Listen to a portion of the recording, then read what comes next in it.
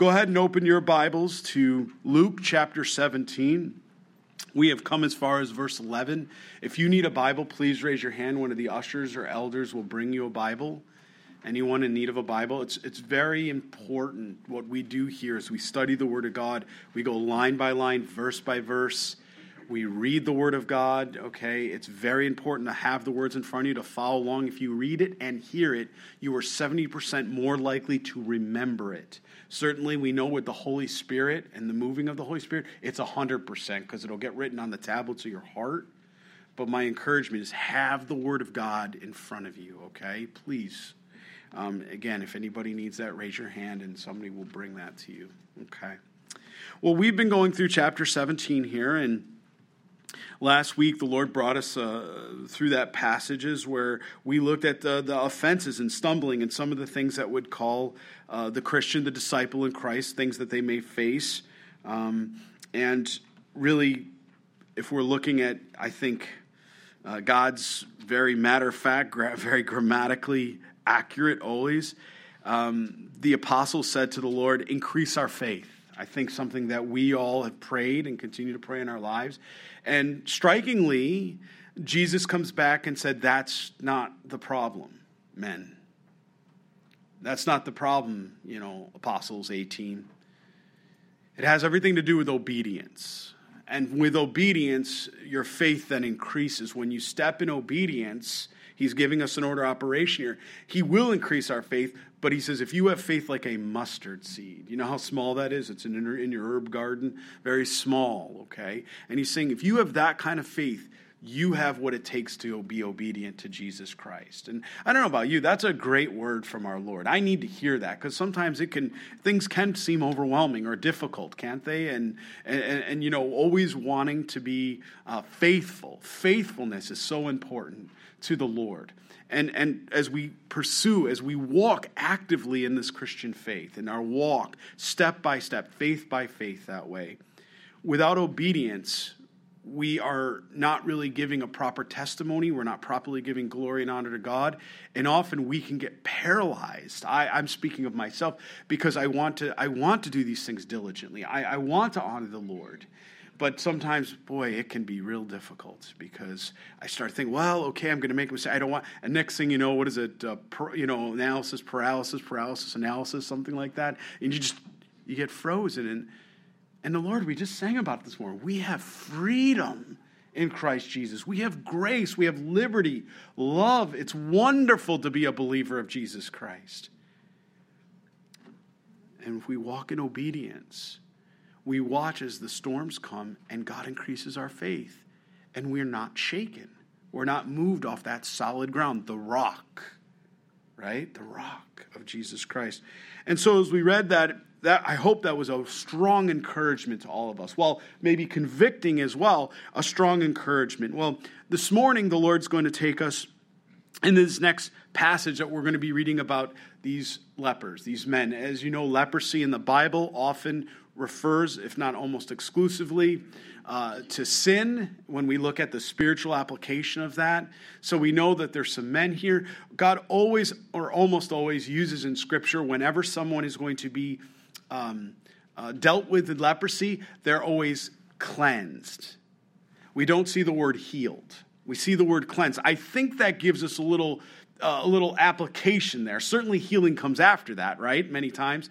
But cleansing is initially what God will speak of. There's a cleansing there. And I think sometimes that's shocking to some of us. We may not think about that. We may not process that. But there's, I think, more than meets the eye in this passage of what God is trying to communicate to us spiritually. So let's bow our heads. We'll pray. We'll ask God's presence certainly with us. His word is open. He's going to speak to his people.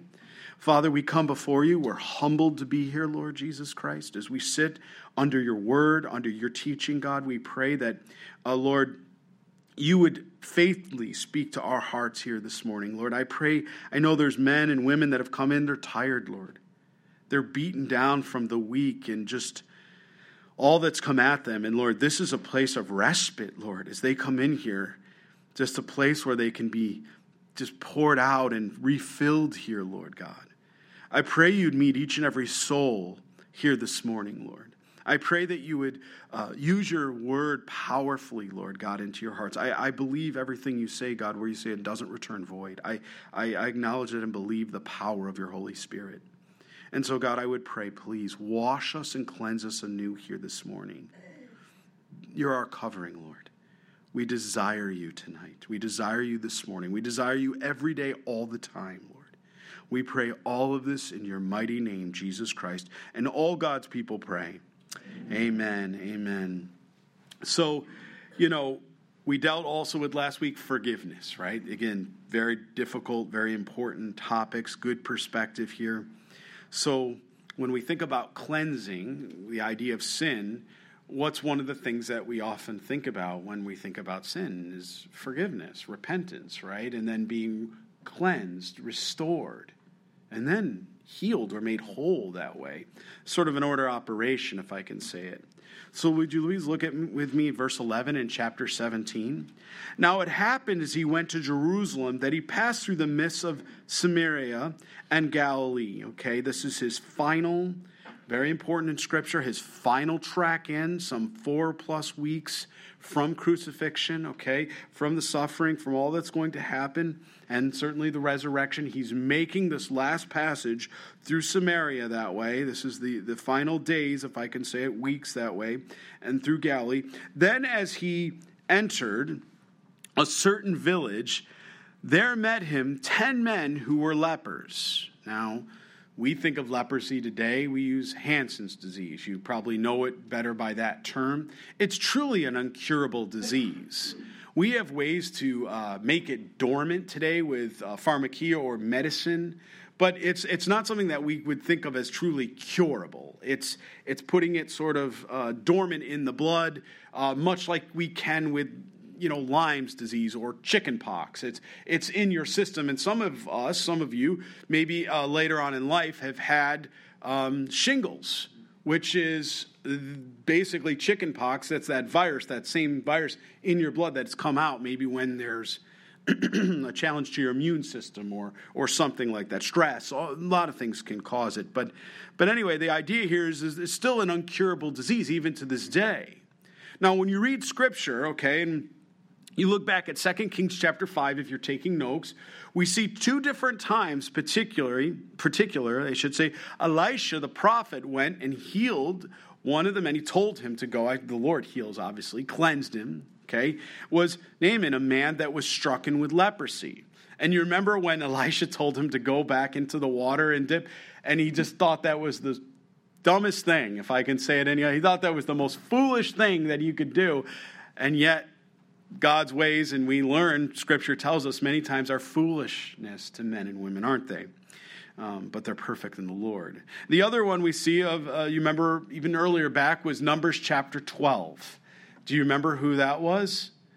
Miriam, right? Moses' sister. Do you remember she was struck leprous as well? And Moses pleaded on her account to the Lord for healing, but still all of the nation of Israel had to pause because she had to go out of the camp because she was unclean for what? I think it was 7 days, you be Bereans. And then she came back in because she was then healed, cleansed and then healed by the Lord. But there was a sin issue there. Do you remember what the sin issue was? And oh, by the way, Miriam wasn't alone in that. If we're being accurate, who else was right next to her side? Aaron and Miriam, and both were doing what? They were presuming upon God by presuming upon God's anointed, Moses. And they were saying, Moses, you take too much upon yourself that way, okay? And they had begun to challenge. And so we see in Scripture that God has clearly called out that there is a way and a process, if I can say it that way, a ritual, I don't like to use those terms, where once you were cleansed, you were to go and present yourself to the priest so you could be examined. Because again, there was no cure. And if you've ever seen someone leprous or a leprous colony, it's tragic because once you are identified as with Hansen's disease or leprous, you are removed from your family. You're removed from all those around you that way. In Israel, that's how it was done. They were to leave, and they would have these camps, these areas, and this. I don't want to describe it, but the stench from rotting skin and things, the nose, parts of skin dying, it was quite a foul smell. and you can just start to let the video run, and they would have to yell, say unclean, unclean, as they would walk in anywhere near a crowd. They were not to go into a crowd, but anyone near a crowd. So please take for a moment, as this passage in chapter 17 and the next passage we're going to read, I want us to put on the Jewish mind for a moment. I want us to put on a Jewish mind to understand what it would have been like in that first century. As Jesus is reading about this, they would have read and said that they met 10 men who were lepers, okay? This incurable disease. Everybody's listening. Oh my, they got what? They got COVID? You know, the people their ears are tuned up. What? What's going on? Okay, they're listening. Who stood afar off, not surprised by that, right? Because they were unclean, they were put in isolation. Please notice that. Biblically, all the time we read, when there's someone sick, they're isolated. Not society is isolated, they're isolated. Please notice that in your scriptures as well. Just saying. Just an extra 2 cents there. And they lifted up their voices and said, Jesus, Master. So here's what they acknowledge. They acknowledge him as Savior. They acknowledge him as Lord. They acknowledge who he is. Have mercy on us. Okay, so they ask for mercy. So when he saw them, he said to them, go show yourselves to the priests. And so it was, they went and they were, and underline this in Scripture. What were they again? Cleansed, the very first thing that we see here. Okay, now obviously we understand the cleansing is because potentially there's a sin issue. That's what it's drawing spiritual application, that when you have a sin issue, what do you need? Cleansing. We need cleansing, okay? That's what it's drawing our attention to. And who's the one that can do the cleansing? Jesus, our what? Our master. That's what we see here. And one of them, when they saw that he was healed. So do you see what happens now? Cleansed and then healed, okay? Or you might say at the same time, but it's referred to cleansing first. He returned and with a loud voice glorified God. So what do we read here? 10%. 1 out of 10. Just think about that for a minute. 10 of you are together. You all cry out, Jesus, Master. Lord, have mercy on us. God cleanses and forgives. Where did the other 9 go? Jesus said, go present yourselves, right, to the priest. And by the way, we take that for granted. Oh, yeah, just go present yourself to the priest. Yeah. Do you know that they probably went to the priest and the priest would have been like, we don't see this every day. They would have had to go back in Scripture. What do we do again? How do we do this? Because only 2 other times in Scriptures I've already shared with you was this brought out. This wasn't something that they were walking around going, oh yeah, this is what we do. Put the Jewish mind on for a moment. Think about it as what it would have been as a rabbi or a priest at that time.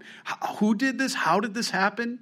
You mean to tell me you were leprous? I saw you because it would have been documented somewhere in one of the books that they were not to enter the temple. They were not to come and partake in holy feasts because they were unclean. So they would have had their name. Clearly, they would have identified who they were. Wait a minute. I know, and now you're cleansed and you're healed. Who did this? How did this happen?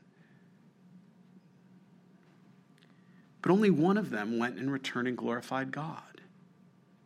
He fell down on his face and his feet, giving him thanks. And he was a Samaritan here. What's that telling us? God can cleanse everyone. Remember, they would have looked at the Samaritans. Now, at this point, hearing this with the Jewish mind, a Samaritan? A half-breed? That's the way they would have thought? What? They're not worthy. The Samaritans aren't worthy. They're half-breed people. What do you mean? Again, put on the Jewish mind. That's the way they would have thought. So Jesus answered and said, were there not 10 cleansed? But where are the 9? You know what this is spiritually alluding to?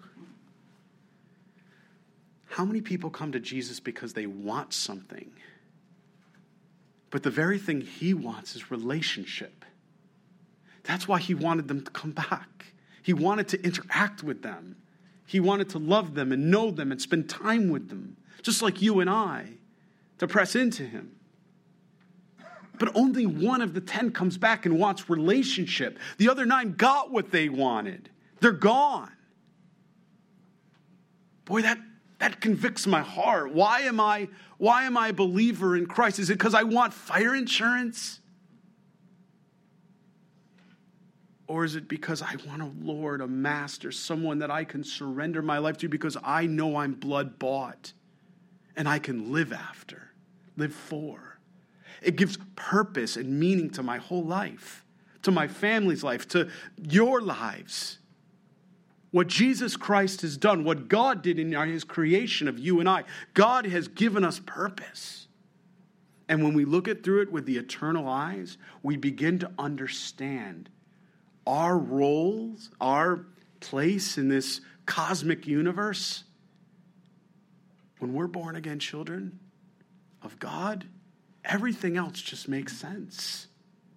I don't know about you, but the years I went through life without that understanding, without that relationship, it was a lot of striving. It was a lot of sorrow and disappointment. It was a lot of insecurity. It was a lot of stuff. But Jesus, it doesn't become just worshiping the works of God. Even though this man came back, he glorified God, but he came back to Jesus. He wanted to be in relationship with Jesus. He's wanting to be familiar with him. Family. He wasn't like, Lord, thanks, I'll see you when I need you again. Isn't that a little bit convicting when you think about that? In our relationships to the Lord, we're very quick to call out, but are we quick to rest in his arms? Rest in his word. Rest in his heart. Were there not any found who returned to give glory to God except this foreigner, except this Samaritan? Again, put on the Jewish mind, this is like big. You mean only the Samaritan's the one that came back? Where are the children of Abraham? Where are they? And he said to him, "Arise and go your way." What made him well?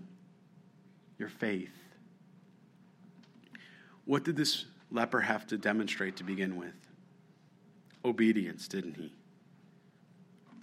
Jesus said to him, "Go show yourselves to the priests." I don't know. It doesn't necessarily read this way. It says, and so it was when they went, they were cleansed. Did you catch that? So it was that as they went, they were cleansed. Not immediate. It wasn't right in that moment. Like Jesus said it and they went, oh, okay, or okay. No, it required obedience. Go, do, believe, follow. And then once they did that, then they recognized the Lord is moving because he already said he was, and faith is being built. And then what does Jesus say at the end, tying it all back together? Again, it goes back to last week's passage as well. What's he saying? Your faith has made you well. And it began with beautiful, simple obedience that what Jesus commands, we do. That's why we're followers of Christ, not followers of men or women for that matter. He addresses the issue there of what I would like to call lordship in Scripture. Again, everybody here wants a Savior. I believe you're here. You want a personal Savior, someone that's going to save you from hell and an eternal separation from God. Yes, we would all acknowledge that. I think the whole world, if given an opportunity, would acknowledge they want fire insurance, right, in some situation of their lives. I'm not talking about necessarily eternity, but something of their lives. If they knew something was coming, a doomsday type deal, they would say, I don't want to be a part of that doomsday, right? But what Jesus here is alluding back to is it's not just fire insurance. It's a relationship. He is the master. And it's a privilege and a joy to be part of that relationship. Only 1 out of 10 actually demonstrated that, actually wanted a part of that. I don't know. I'm not trying to statistically read into that. I'm not saying 10% of the church. I don't think we can make a false brush stroke like that with the church. It's only 10% of the church really is in desire of a relationship. The other 90% is just in church or a born-again believer because they want to get something out of it. I can't declare that. I don't think any of us here can. I don't think we can extrapolate that as a rule or a pattern or something in Scripture. But boy, it sure is interesting. And it causes me to examine my own heart first and say, boy, what am I in this for? Why am I doing what I'm doing? Why do I believe what I believe?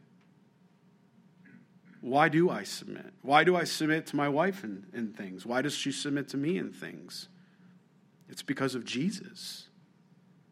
It's because of Jesus. I do it all for Jesus. It's why you do the things you do. You do it for Jesus. That's the motive, right, that belongs in our hearts. If we're doing it for any other reason, then I think we need to be honest about that. Because Jesus already knows. He already knows our hearts. Now, as we're going to go on to verse 20 here, I'm going to sort of pause in the line-by-line teaching here because the Lord pressed this on my heart with some of our time here this morning. And I was praying. I was like, Lord, are you sure you want to do this because of our time together? You'll be happy. I made a few notes, so I no squirrel, paths here this morning. I'd encourage you to turn to Genesis 12. What the Lord was pressing on my heart here was when I was reading verse 20, and I think like most of us, we read these passages, but again, I've been, in chapter 17, the Lord's really been speaking to my heart about the Jewish mind. To put yourself in a first century Jewish mind of what it would have been like as a young man or a young woman to hear these things under the law with a Jewish context, because for us, it's kind of easy to look back and say, well, of course, oh yeah, one of those moments. I don't know, maybe that's just I'm going to read verse 20 and on as you are turning to Genesis 12. We'll come back and go line by line here. But I want us to have that because I think what the Lord was showing me in this passage here, I believe, is the Jewish mind and the messianic expectation meet Jesus the Messiah and God's plan. And often those are two different things. I think we can all, if I could say it a simpler way, I have an idea as a son of God what I believe the Lord wants to do and how the Lord's going to do it from the reading of the Scripture. But that doesn't mean that God is going to necessarily do it that exact way, right? The rapture of the church. Many of us in our mind's eye have an idea of how that's going to look. We know because of reading Scripture, it's going to be in a twinkling of an eye. We know we're going to be caught up, right? But in my mind's eye, I want to be high-fiving all of you on the way up because this is it. Praise the Lord. And I'm excited about that.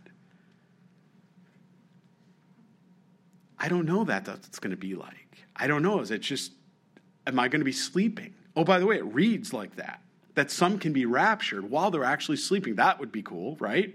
You go to bed, you're 9 o'clock at night, 10:30, whatever time you go to bed, you close your eyes. All right, tomorrow's a busy day.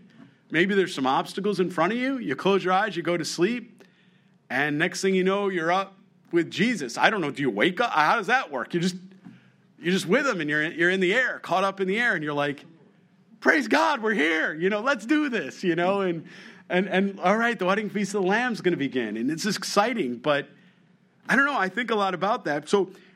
But please, it's so easy to criticize the Jewish man and woman or the religious leaders here. And I often pick on them. And I think just the Lord was showing me this. Matt, go back and look at these things from Judaism, from a Jewish mindset. Understand what it would have been to be a first century Jew, looking at the promises, understanding Scripture eschatologically, what has been broken out. What does that look like? And would I have been just like one of these men? Right? Would I have been thinking that way? Would I have been not looking for the same thing because I would have been maybe looking for a Messiah that would look a little different? And I thought it's worth taking some time this morning to think about that. And I think that will cause us also fast forward to reflect today as Christians on God's future plan as well and how that's going to impact us. And do we have a tunnel vision on that as well? So I'm just going to read our passage in verse 20, and then I'm going to share a little bit in Genesis 12. Now, as he was asked by the Pharisees, okay, that's interesting, they come to him, when the kingdom of God would come. So if you're Messiah, why would they ask that question? Well, we're going to go through that this morning in a little bit to make sense of why that's a natural question for a Pharisee or any other Jewish person to ask. He answered them and said, the kingdom of God does not come with observation, nor will they say, see here, see there, for indeed the kingdom of God is within you. Then he said to the disciples, the days will come when you will desire to see one of the days of the Son of Man, and you will not see it. And they will say to you, look here, look there, do not go after them or follow them. For as the lightning that flashes out of one part under heaven shines to the other part under heaven, so also the Son of Man will be in his day. But first he must suffer many things and be rejected by this generation. And it was as it was in the days of Noah. So it will be in the days of the Son of Man. They ate, they drank, they married wives. They were given in marriage until the day that Noah entered the ark, and the flood came and destroyed them all. Likewise, as it was also in the days of Lot, they ate, they drank, they bought, they sold, they planted and built. But on the day that Lot went out to Sodom, it rained fire and brimstone from heaven and destroyed them all. Even so it will be the day when the Son of Man is revealed. In that day, he who is on the housetop and his goods are in the house, let him not come down to take them away. And likewise, the one who is in the field, let him not turn back. Remember Lot's wife. Whoever seeks to save his life will lose it, and whoever loses his life will preserve it. Again, a very famous saying of Jesus Christ. I tell you, in that night there will be two women in one bed, or two men, I meant to say in one bed, and one will be taken and the other will be left. Two women will be grinding together, one will be taken, the other will be left. Two men will be in the field, the one will be taken, the other left. And they answered and said to him, where, Lord? So he said to them, wherever the body is, there the eagles will be gathered together. So as we read these things, and I'm going to turn to Genesis as well, specifically Genesis chapter 12, and I'm going to draw our attentions to verses 1 through 3 here, because this ties into what we know is part of the Abrahamic covenant, and hopefully we'll take a cursory journey here this morning through the scriptures, and that will help us appreciate the Jewish mind, okay? Because I truly believe to understand the complexity of the religious leaders' question with the simplicity that Jesus responds to that, we need to don or to put on sort of that mindset of understanding as a Jewish person or a teacher of that time. You know, they don't have our advantage. We have the advantage of looking back, right? But there needs to be an understanding from the reading of the Word of God as they would have read Torah, because they all would have grown up reading Torah. And so the entire counsel of God matters. Many of us on Sundays, we're in the New Testament on Sundays, but on Wednesdays, we go through the Old Testament scriptures, line by line and verse by verse. And I've invited all of you out to come to those meeting times where we come for church service. It's vitally important.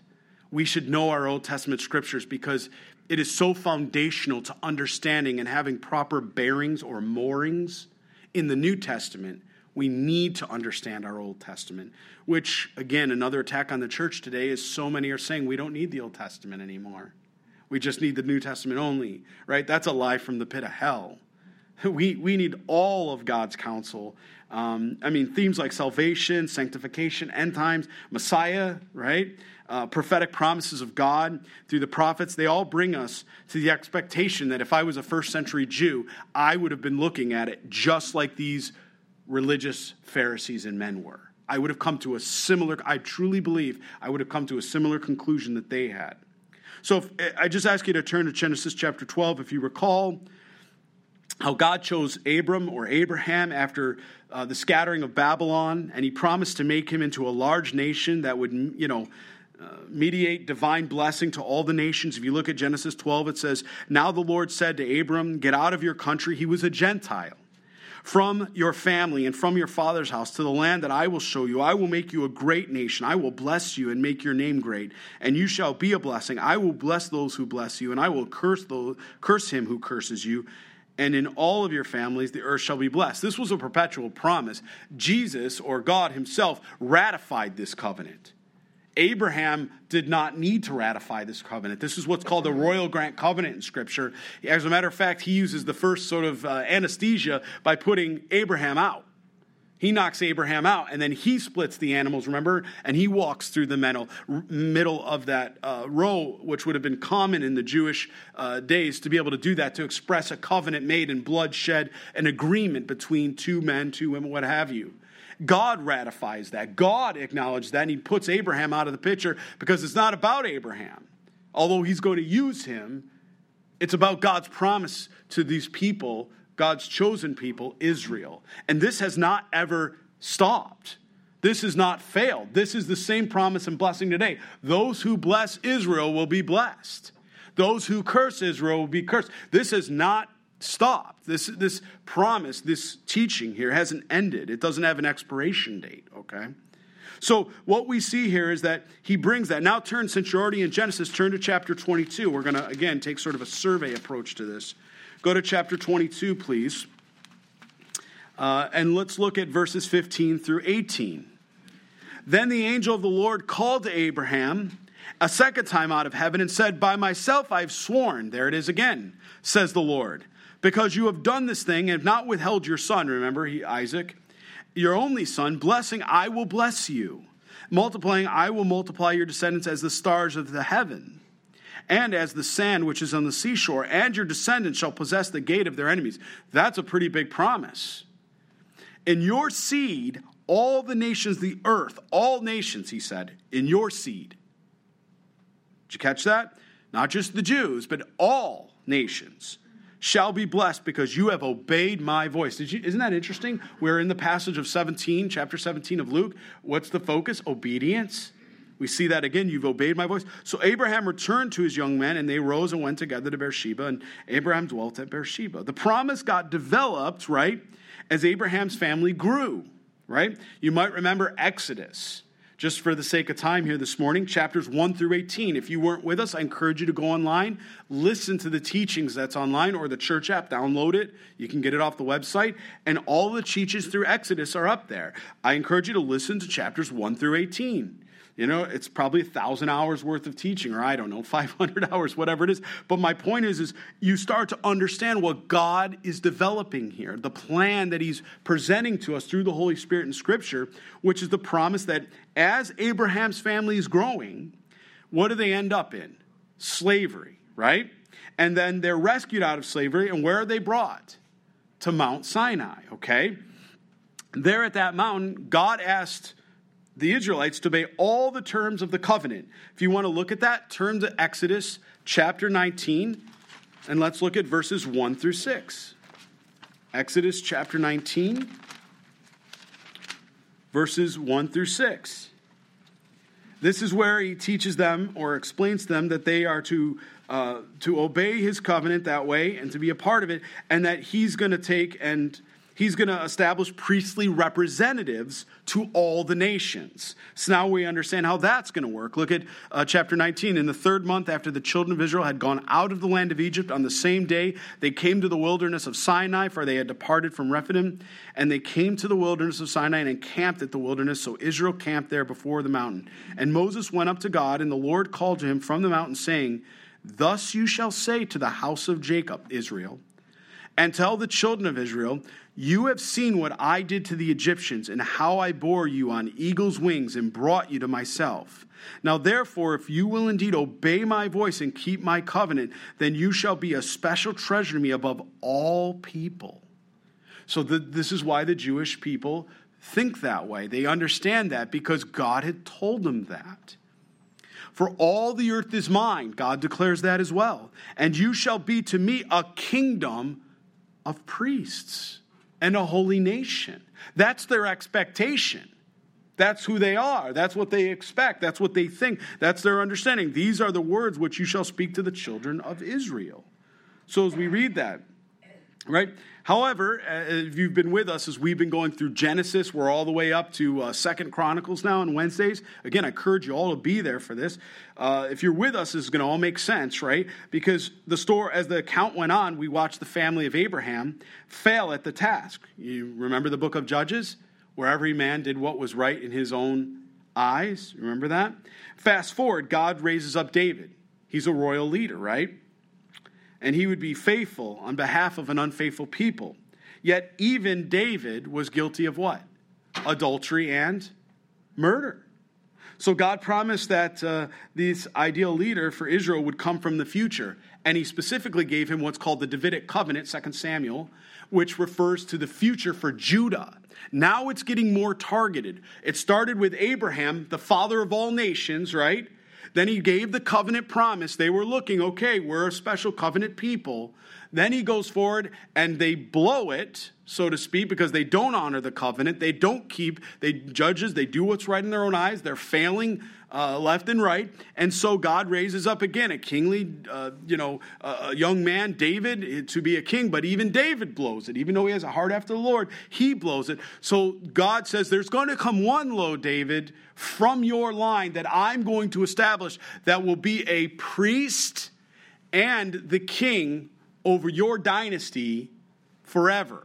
Now, if you were David and you heard that, you might have thought, because he said seed, you might have thought that was going to be what? One of your sons, one of your heirs. And you would have been looking for that. Okay, so just keep going as we're going through Scripture here, how you would have been looking. You're waiting. This is hundreds of years now have passed. You're still waiting for this seed, this promise that God has made to his people, but they keep blowing it. And so God has to make another way, right? God goes and makes another way because God's a God of grace, a God of mercy, and a God of love.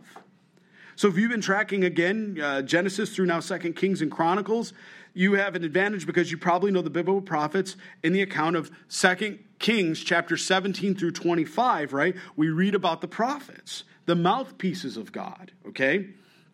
And we can understand how they tie into the kings and the establishment there. And then 2 Kings chapter 17 through 25, very important. It shows and demonstrates to us ultimately the downfall, the Assyrian invasion and the Babylonian invasion, okay? Remember, we're reading in 2 Chronicles on Wednesday. Who's he been writing? Ezra wrote that, right? Ezra, inspired by the Holy Spirit, Ezra wrote that. Who is he writing that to? After they just went through 70 years of captivity, a post-exilic people that have now just come back into the land, but 2 generations at least have passed by. They have no idea about their spiritual heritage. They don't know the things that we're reading because they had grown up in Babylon. And they grew up under Nebuchadnezzar, and they grew up under all of those, the history and the context. They didn't know. I mean, sure, they had some, as their parents probably told their kids about these things, but they weren't keeping feasts. They weren't keeping Shabbat. They weren't doing any of those things. So God brings them out of the captivity, which was promised. Daniel, remember that? Daniel brings them out, and he brings them back into the land. But they're there, and what are they doing? They're rebuilding the wall, Nehemiah. They're rebuilding the temple, Zerubbabel, Ezra, and they're all coming back into the land. The people that are gathered are going, what are we doing? How is this going to work? Maybe God's given up on us. Because after all, we just went to, half of the 10 tribes went to Assyria. They've never come back. They become the Samaritan people. The only tribe is Judah and who? Benjamin, that's right. I heard somebody say Benjamin. That's correct. Judah and Benjamin, the only 2 tribes that remain, who become obviously the southern kingdom that way. With the southern kingdom, as this is laid out, what ends up happening is, in 17 through 25, you have the prophet Isaiah. Why is Isaiah so significant? Because much of the messianic promises that we get, much of what these religious leaders were holding on to, was directly from the prophet Isaiah.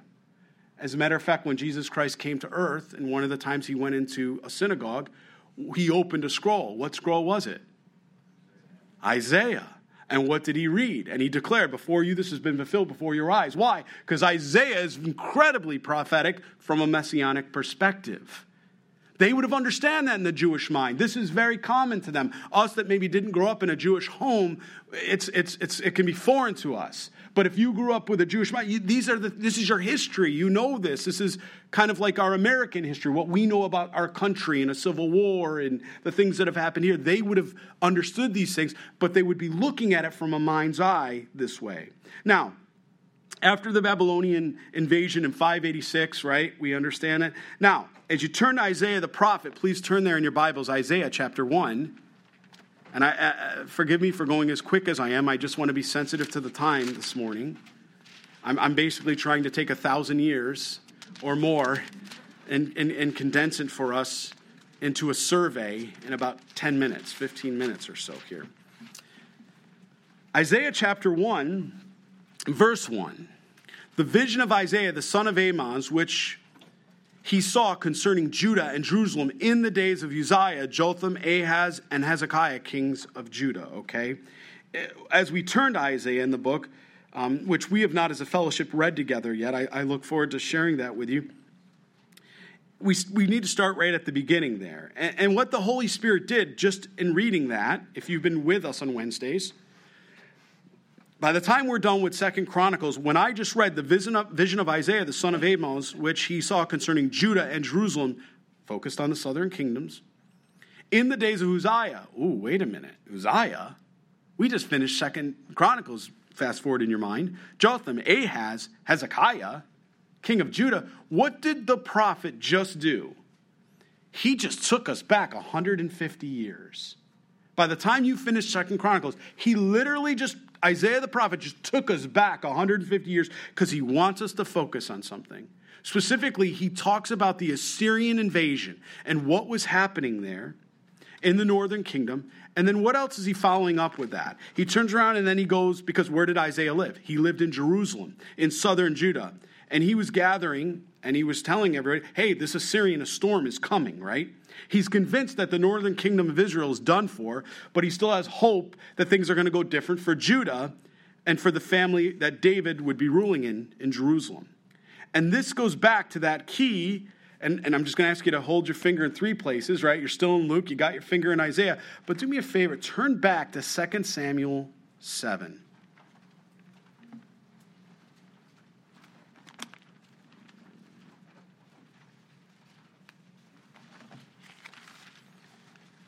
If you go back to 2 Samuel 7, it's all the way to your left there.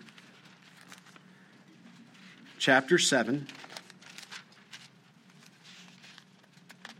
That promise that I alluded to, that God made with his people, he promised a faithful king would come and arise and lead Israel towards faithfulness.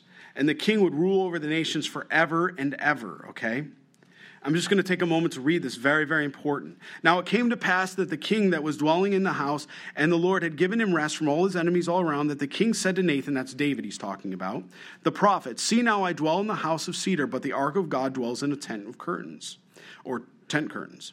Then Nathan said to the king, go and do all is in your heart, for the Lord is with you. Remember, this is when Nathan comes and says, yeah, go ahead and build the temple, the house. But it happened that night that the word of the Lord came to Nathan, saying, go and tell my servant David, thus says the Lord, would you build a house for me to dwell in? For I have not dwelt in a house since the time I brought the children of Israel up from Egypt, even to this day, but have moved about in a tent and a tabernacle. Wherever I have moved about with all the children of Israel, have I ever spoken a word to anyone from the tribes of Israel, whom I commanded to shepherd my people Israel, saying, why have you now built me a house of cedar? Now therefore, thus shall you say to my servant David, thus says the Lord of hosts, most used title in all of Scripture for God, I took you from the sheepfold, from the following the sheep, to be rule over my people and over Israel. And I have been with you wherever you have gone, and have cut off all your enemies from before you, and have made you a great name, like the name of a great man, who are on the earth. Moreover, I will appoint a place for my people Israel, and I will plant them. Now we're getting into the prophetic. Now we're getting into the promise. Now we're getting into the Jewish expectation of what they would have been holding on to. He says, I will in a place of my own, and I move no more, nor shall the sons of wickedness oppress them anymore as previously. Who was oppressing them at the time that Jesus Christ was on the earth? Rome. Since that time that I commanded judges over my people Israel, and have caused you to rest from all of your enemies, also the Lord tells you that he will make you a house. When your days are fulfilled, you will rest with your fathers, and I will set up, there it is, a seed after you. Is that his next of kin? Is that his next child, an heir? That's what he probably would have taken it as. Who will come from your body. What does that mean? He means from the bloodline. And I will establish his kingdom. He shall build a house. He's not talking about Solomon here, right? It reads like he's talking about that, but there's near and a far fulfillment of this. And I will establish the throne of his kingdom for what? Forever. That's very important. No man's kingdom will be forever. God's will. I will be his father, and he shall be my son. If he commits iniquity, I will chasten him with the rod of men and with the blows of the sons of men. But my mercy shall not depart from him, as I took it from Saul, whom I removed from before you, and your house and your kingdom shall be established forever before you. Your throne shall be established forever. According to all these words, which according to all the vision, and Nathan spoke to David. And then obviously David goes in and praising and worshiping God. But just take that in for a minute. It's easy for us to read this. We're looking back. But then Assyria just got sent into captivity. Okay, that makes sense. It was just going to be Judah that God was going to do this through. But then 586 comes. And Judah also gets sent into captivity. As I mentioned, then 70 years later, they come back into the land post-exilic, but they don't know any of these things. Did God forget about Israel? What's God going to do? From 586, 70 years, you're 510. Do you realize it's almost 500 years to the time of Jesus Christ walking the earth, roughly? 400 and something, but close enough. Do you know how long they've been waiting for Messiah to come because of the promise that we just read in 2 Samuel 7? And so there's a whole lot that they're expecting to be fulfilled here, right? Like, turn to since you're Isaiah, turn to chapter 1 and let's look at verse 21 through 26. This is also going to help you when you reach out to a Jewish person to share Jesus Christ with them, because you are starting to understand how they think, how they've been raised in Torah, how they study these things, and what their expectation is, what they're still waiting for, they believe. It's getting into their mind, so to speak, because you're getting into the Word of God, and you're starting to understand some of these things from their perspective, their mind's eye. In Isaiah chapter 1, verse 21 through 26, how the faithful city has become a harlot. It was full of justice. Remember, he went back 150 years. Righteous lodged in it, but now murderers. Your silver has become dross. Your wine is mixed with water. Your princes are rebellious and companions and thieves. Everyone loves bribes and follows after the rewards. They do not defend the fatherless, nor the cause of the widow came from before them. Therefore, the Lord says, the Lord of hosts, the mighty one of Israel, I will rid myself of my adversaries, and I will take vengeance on my enemies. I will turn my hand against you and thoroughly purge you away your dross and take away all your alloy. That was what God was doing. It was reconciliation, wasn't it? But captivity wasn't a punishment to be mean to the people of Israel. It was to do what? It was to remove the impurities. It was to refine his children, his covenant children, to take away your alloy. I will restore your judges as at the first, and your counselors at the beginning. Afterwards you shall be called the city of righteousness, the faithful city. So that's God's intention here. They are like, that's good. Now, they read this, the post-exilic people, so God's not done with us. God promised he's going to purify Israel with the coming act of divine justice, and only the repentant would be redeemed, right? And then if you turn to Isaiah chapter 5, verse 24 through 30, right? He was referring to the Assyrian Empire that's going to come and, again, take out the Israelite cities everywhere. And you can look at that, just Isaiah 5, 24 through 30. But Isaiah trusted God's ancient promise to David, 2 Samuel 7. And he knew that this act would not be the final word, right? Isaiah's hope for a future ruler would be introduced in the opening chapter, again, of chapter 1, verse 26 of Isaiah. I will restore the rulers as in the beginning. We just read that. And in Jerusalem. And you will be called the city of righteousness. So God allows the southern kingdom and the family of David to go through the fire to come out the other side, purged and faithful.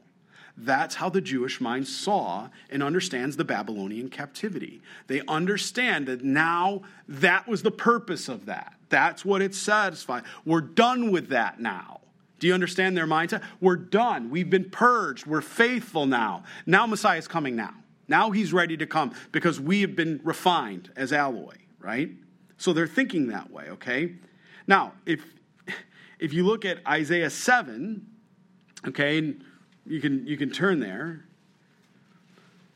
And as you're doing that, I'll just, the ultimate goal isn't just to glorify Israel. As we read in Isaiah 2, 1 through 5, it shows that God wants to restore his family back to Abraham, the promise that he originally made. So Isaiah is confronted with one of David's line, right? Ahaz, Isaiah chapter 7. He ends up being faithless as an ancestor. So Isaiah looked forward to the king who would be like David and have a radical faith to save Israel from the Assyrian threat. But that wasn't God's plan. Then we read about this one king that will come. And that's in Isaiah 9. It's a very well-known passage. As a matter of fact, many of you put it on your Christmas cards. You put it on your stationery and your notes. Isaiah 9, 1 through 7. This is what they're expecting. This is the mind's eye. Nevertheless, the gloom will not be upon her who is distressed, 500 years later. And when at first he lightly esteemed the land of Zebulun and the land of Naphtali, and afterwards more heavily oppressed her by the way of the sea beyond the Jordan, and Galilee and the Gentiles, the people who walked in darkness have seen a great light. Those who dwell in the land of the shadow of death, upon them a light has shined. You have multiplied the nations and increased its joy. They rejoice before you according to the joy of the harvest. And men rejoice with them and divide the spoil. For you have broken the yoke of his burden, and the staff is his shoulder, the rod of his oppressor, as in the day of Midian. For every warrior's sandal from the noisy battle and the garments rolled in blood will be used for burning of fuel and fire. For unto us a child is born. Unto us a son is given. And the government will be upon his shoulders, and his name will be called Wonderful Counselor, Mighty God, Everlasting Father, Prince of Peace. Of the increase of his government and peace there will be no end. Upon the throne of David, tying it back to the Davidic promise and covenant, and over his kingdom to order it and establish it, the judgment and justice from that time forward and evermore, the zeal of the Lord of hosts will perform this.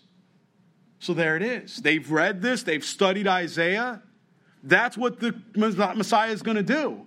He's going to come and he's going to do what? He's going to overthrow, because when Messiah does come, this is what they're believing. He's going to overthrow the government right at that point. Who is the government when Jesus is declaring himself as Messiah? To even the religious leaders, because he did it multiple times to them. What were they expecting it to be a proof test, or can I use the word a litmus test, that Messiah would have done right then and there to prove that he was actually Messiah? They were looking for a sign. They were just looking for the sign in the wrong place. What were they looking for? Because they said Messiah, according to Isaiah 9, is going to do what? He's going to overthrow the government. He's going to establish his kingdom forevermore. Jesus didn't do that the way they expected. Therefore, that is why the Jewish mind goes, that can't be Messiah. Here's the rub. We have to read all Scripture, all of the book of Isaiah. And that's exactly what Jesus Christ is going to point out here. And for the sake of time, I would love to take you back through the rest of Isaiah in time, but I'm going to turn us back to Luke 17, because that's what they're waiting for. That's what they're expecting. And specifically, what they're not taking into account is the passages in Psalm 22, which talk about the suffering servant. Isaiah 53, which talks about how he has to be beaten and he's going to suffer. The Psalms speak about piercing. What they didn't understand, and look, in fairness to them, just like when Jesus was correcting the religious leaders, the Jewish religious leaders at the time, he was correcting their understanding of the Scripture or the law because they were applying so many of these things without love. And Jesus was teaching them the fullness of love and truth in the application for proper exegesis of Scripture. The Pharisees just come to Jesus and they say to him, now, when he's asked about the Pharisees, when is the kingdom of God would come, Jesus is sitting there and saying, it's already come, right? It's here. There's a portion of it, but they're saying can't be. And what Jesus is trying to explain to them is their error in exegesis. In other words, what they believed is that God's plan was a single fold path plan. That Jesus was going to come back, I'll use the term that they would use. Messiah is going to come and he's going to establish his kingdom forever. What they didn't understand is that Messiah, his plan is a twofold plan. It's a twofold plan, just like for us, from an eschatological perspective, it's a twofold plan, isn't it? What's the first thing that happens to the bride of Christ? Do we go through the great tribulation? No. He said that the church isn't given unto wrath, right? 1 Thessalonians chapter 5. So it's a twofold plan. What's the first plan? The church is removed. We're raptured out. And then what happens? 7 years, 3.5 years, when the great tribulation starts, the midway, the abomination of desolation, right in the middle of that, when he desecrates the temple, the Jews turn around and realize the peace covenant that was established, it was a farce. There is no peace and security because now he's declaring himself as God. They turn around and rebel against that. Daniel, right? Daniel chapter 7, 9, okay, even chapter 12. And we're going to get into that when we get into Daniel. He does that. They reckon, oh my God, what has happened? What have we done? They cry out to Messiah, Jesus. And then what happens? First, there's a judgment that happens, right? And that judgment's poured out from the 3.5-year period to the 7th-year period. And had not God shortened that judgment, there would not have been a single soul that would have survived. That's what it reads in Revelation. But he does, and that end comes, and Jesus comes and establishes his what? His rule, his kingdom, because he goes into a temple. Wait a minute, there's no temple right now. Exactly. There has to be a rebuilt temple. Because there's a temple, first of all, that Antichrist is going to come and desecrate. And then there's a temple that Jesus is going to come into, same temple. He's going to turn around, and we are coming back with him.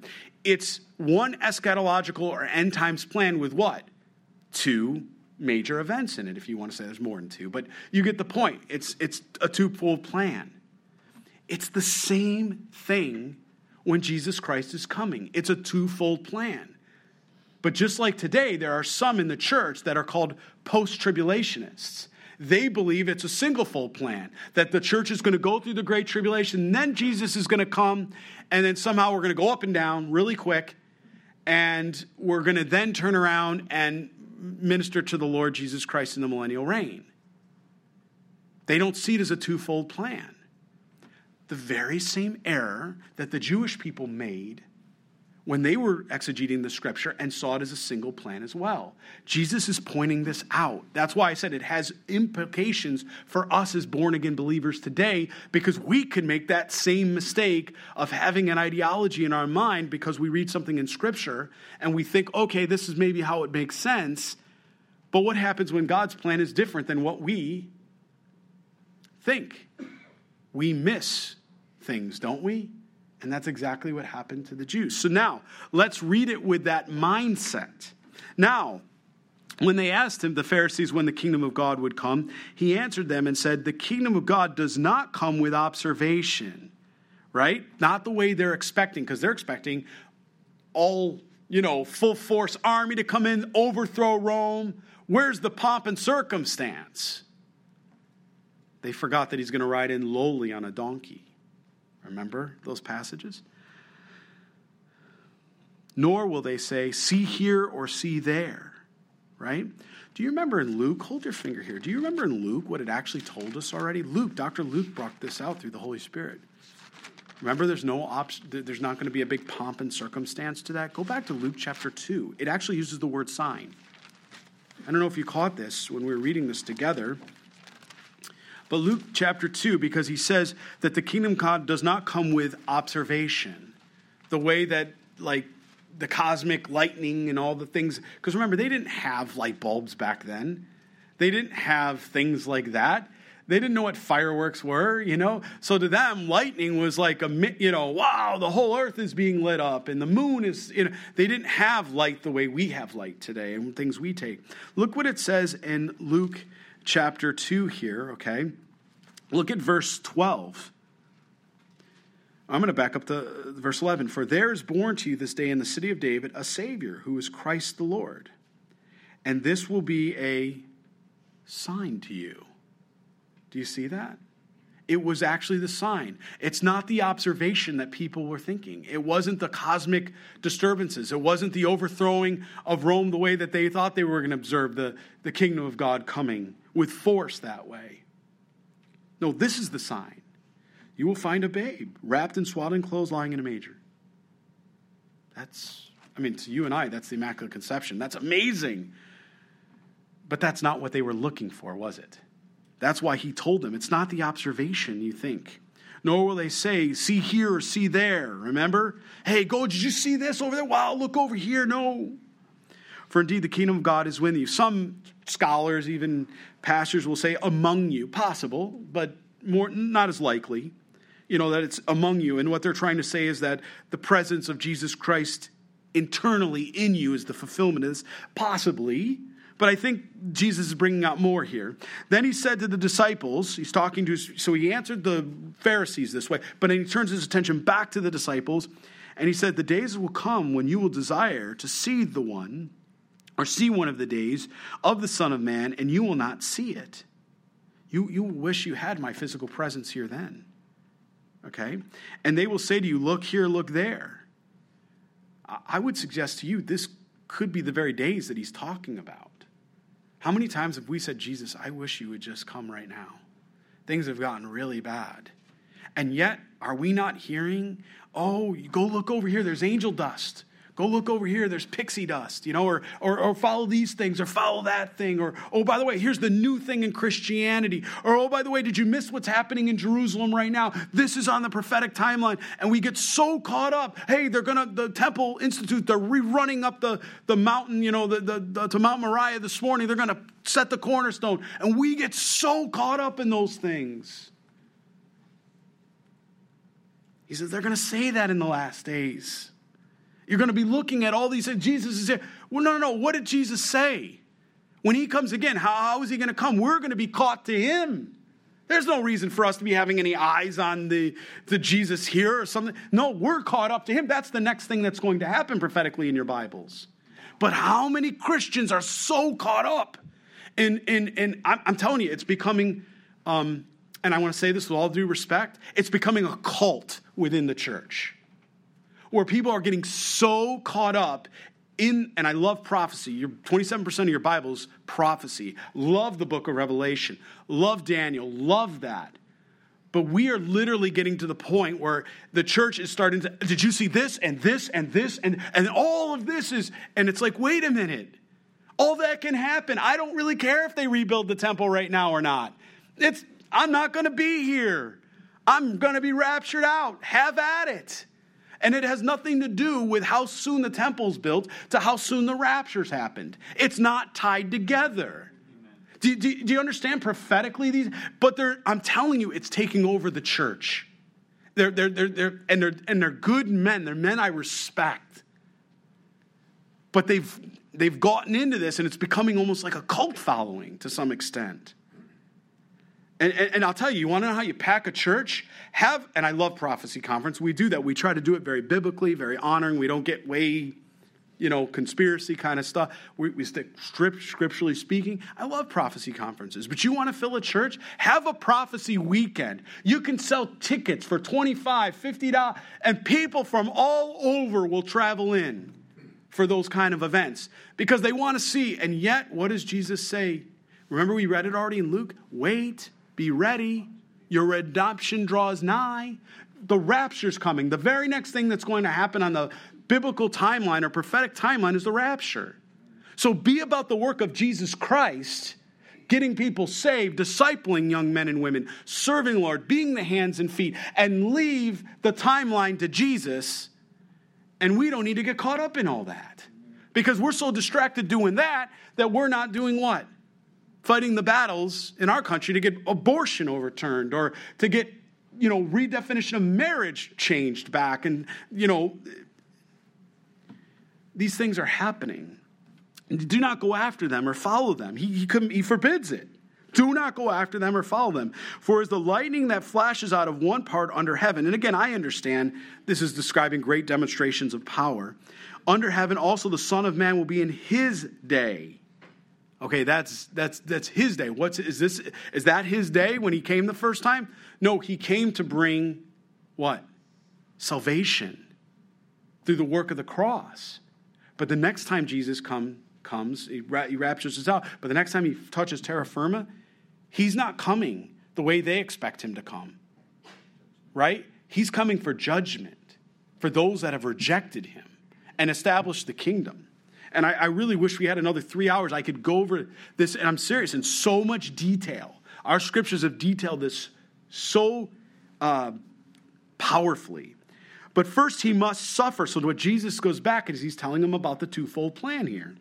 But first he must suffer many things and be rejected by this generation. Step one. That's the first thing that they didn't get. They weren't understanding. And as it was in the days of Noah, so it will also be in the days of the Son of Man. They ate, they drank, they married wives. They were given in marriage. until the day that Noah entered the ark and the flood came and destroyed them all. Because if you read back in Genesis chapter 6, do you remember what they were doing? They were turning around and carrying on like nothing had ever changed, like nothing was different. They were marrying, they're doing it, and meanwhile, there's a man out there building an ark. Did you ever see how big that ark is? You can go to the Creation Museum or in that area, and you can see. I mean, it's humongous. You think people might have been like, hey, Noah, what you building the ark for? You know, and God, certainly, I believe, Noah, his sons' wives could have gotten on it. I think any of those that wanted to have gotten on that ark at that time and would have believed could have escaped that judgment until that door closed. But once the door was closed, the decision was final. Likewise, it was also in the days of Lot. Remember what happened in the days of Lot? They were practicing all kind of lewdness, sexual immorality off the charts, which, oh, by the way, is nothing compared to what we're doing today. Remember, they were going to rape that man, the angels. They wanted to rape the angels. The men were coming. Do you look at what the fall of a society? Do you know that women typically are one of the last in a society to fall in sexual immorality? And do you know statistically that we are seeing women struggling with pornography very similar to the same levels that guys are? They're engaged in the same sexual immoral behavior. Romans talks about that. Romans chapter 1 and 2 goes into great detail, and it lists women before men when it's talking about lesbian and then homosexuality. It lists the women first, because when a society and a woman falls, because a woman's usually less, the men fall first to sexual immorality, and then usually the women fall. If you study history, you kind of see that kind of pattern happen. And look at today what we see. And now it's gone a step further of transgender and changing identities and all, trying to do all these things. We have taken it to another degree beyond even what Sodom and Gomorrah had taken it to. And he said it would be like those days. That's what he tells us. They ate, they drank, they bought, they sold, they planted and built. But on the day Lot went out of Sodom, it rained fire and brimstone from heaven. He describes what it's going to be like. And he destroyed them all. Even so will be the day when the Son of Man is revealed. In that day, he who's in a housetop and his goods are in the house, let him not come down and take them away. None of those things are going to matter. And likewise, the one who's in the field, let him not turn back. Right? Remember Lot's wife. She, in this case, is listed as a bad example. What did Lot's wife do? She took and looked back. There was an entanglement with the world for her. She took and looked back, and that's all it took. There's not going to be time for that. Whoever seeks to save his life will lose it. And whoever loses his life will preserve it. I tell you, in the night there will be two. Now please, this is not, it's in italics. Do you see that in your Bible? This is written in by men. This is not in the original manuscripts. Do you see how it says men in italics? It reads two in one bed. This is where some people have taken and tried to take a homosexuality perversion to this passage and say, see, even in the last day, they know it's going to be, so God knew that. No, that's not what this is saying. This is not saying it like this. These texts are speaking of rapture texts. Obviously, this is a second coming and a rapture text. Rapture first and then a second coming. He says, I tell you in the night there will be two in one bed. That could be a husband and wife. It could be a brother and a brother. We don't know, right? But it just says two. We've added men in one bed. Then one will be taken and the other will be left. So the rapture can happen maybe while someone's what? Sleeping. One will be taken, one won't. They'll wake up in the morning and the husband will be there or the wife will be there. But the husband won't be and she'll never see him again. He'll never see him again unless she gets saved. Or a brother or a sister that way. Two women. Again, women are what? Italicized. Added. This is added in. Will be grinding together. That's working. So two people will be working. We have two people sleeping. Now we have two people working. The one will be taking the other left. So you'll be, working whatever you're doing. You're on the factory floor. You're doing whatever you're doing. Boom. One's gone. I don't know if it'll be a boom, by the way. It's a trumpet. Okay, I get it. Whatever the trumpet sound is, right? One gone, one there, right? And the other left. Two men will be in the field. Again, men italicized. Okay? One will be taken, the other left. What this is speaking about is a worldwide rapture. It's not regionalized. It's not just a certain group of people. This is going to be worldwide. He's talking about whether they're sleeping in beds because they're on the other side of the continent where it's nighttime compared to being on another side of the continent when it's day and people are working. This is going to be a worldwide rapture, and people are going to think everything's good until suddenly one person next to them is gone, raptured out, and the other person's still there, and they're going to, what?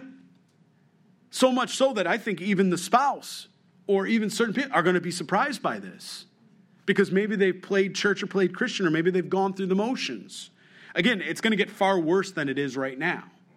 It's going to be more difficult for those that have to go through the Great Tribulation and get saved and martyred compared to those that are saved and raptured out now and don't need to go through the Great Tribulation. Because these individuals, these women, men, or people, they're going to go through the Great Tribulation.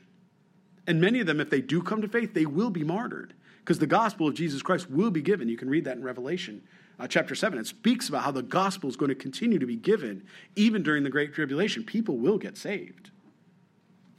And they answered and said to him, "Where, Lord?" So they're hearing this and they're like, where's this going to happen? When's this going to, where? And how Jesus answered this is really revealing. Wherever the body is, right? Wherever there's corruption and death, there the eagles will be gathered together. Close with this. Turn in your Bible to Revelation chapter 19, verse 17.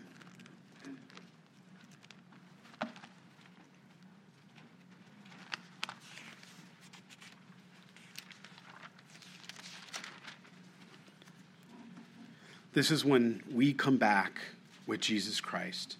Revelation chapter 19 describes after the wedding feast of the Lamb, we then come back on horses. We get to ride horses, man. I'm excited about that. And we get to come back, and I just want us to see what we read here in verse 17.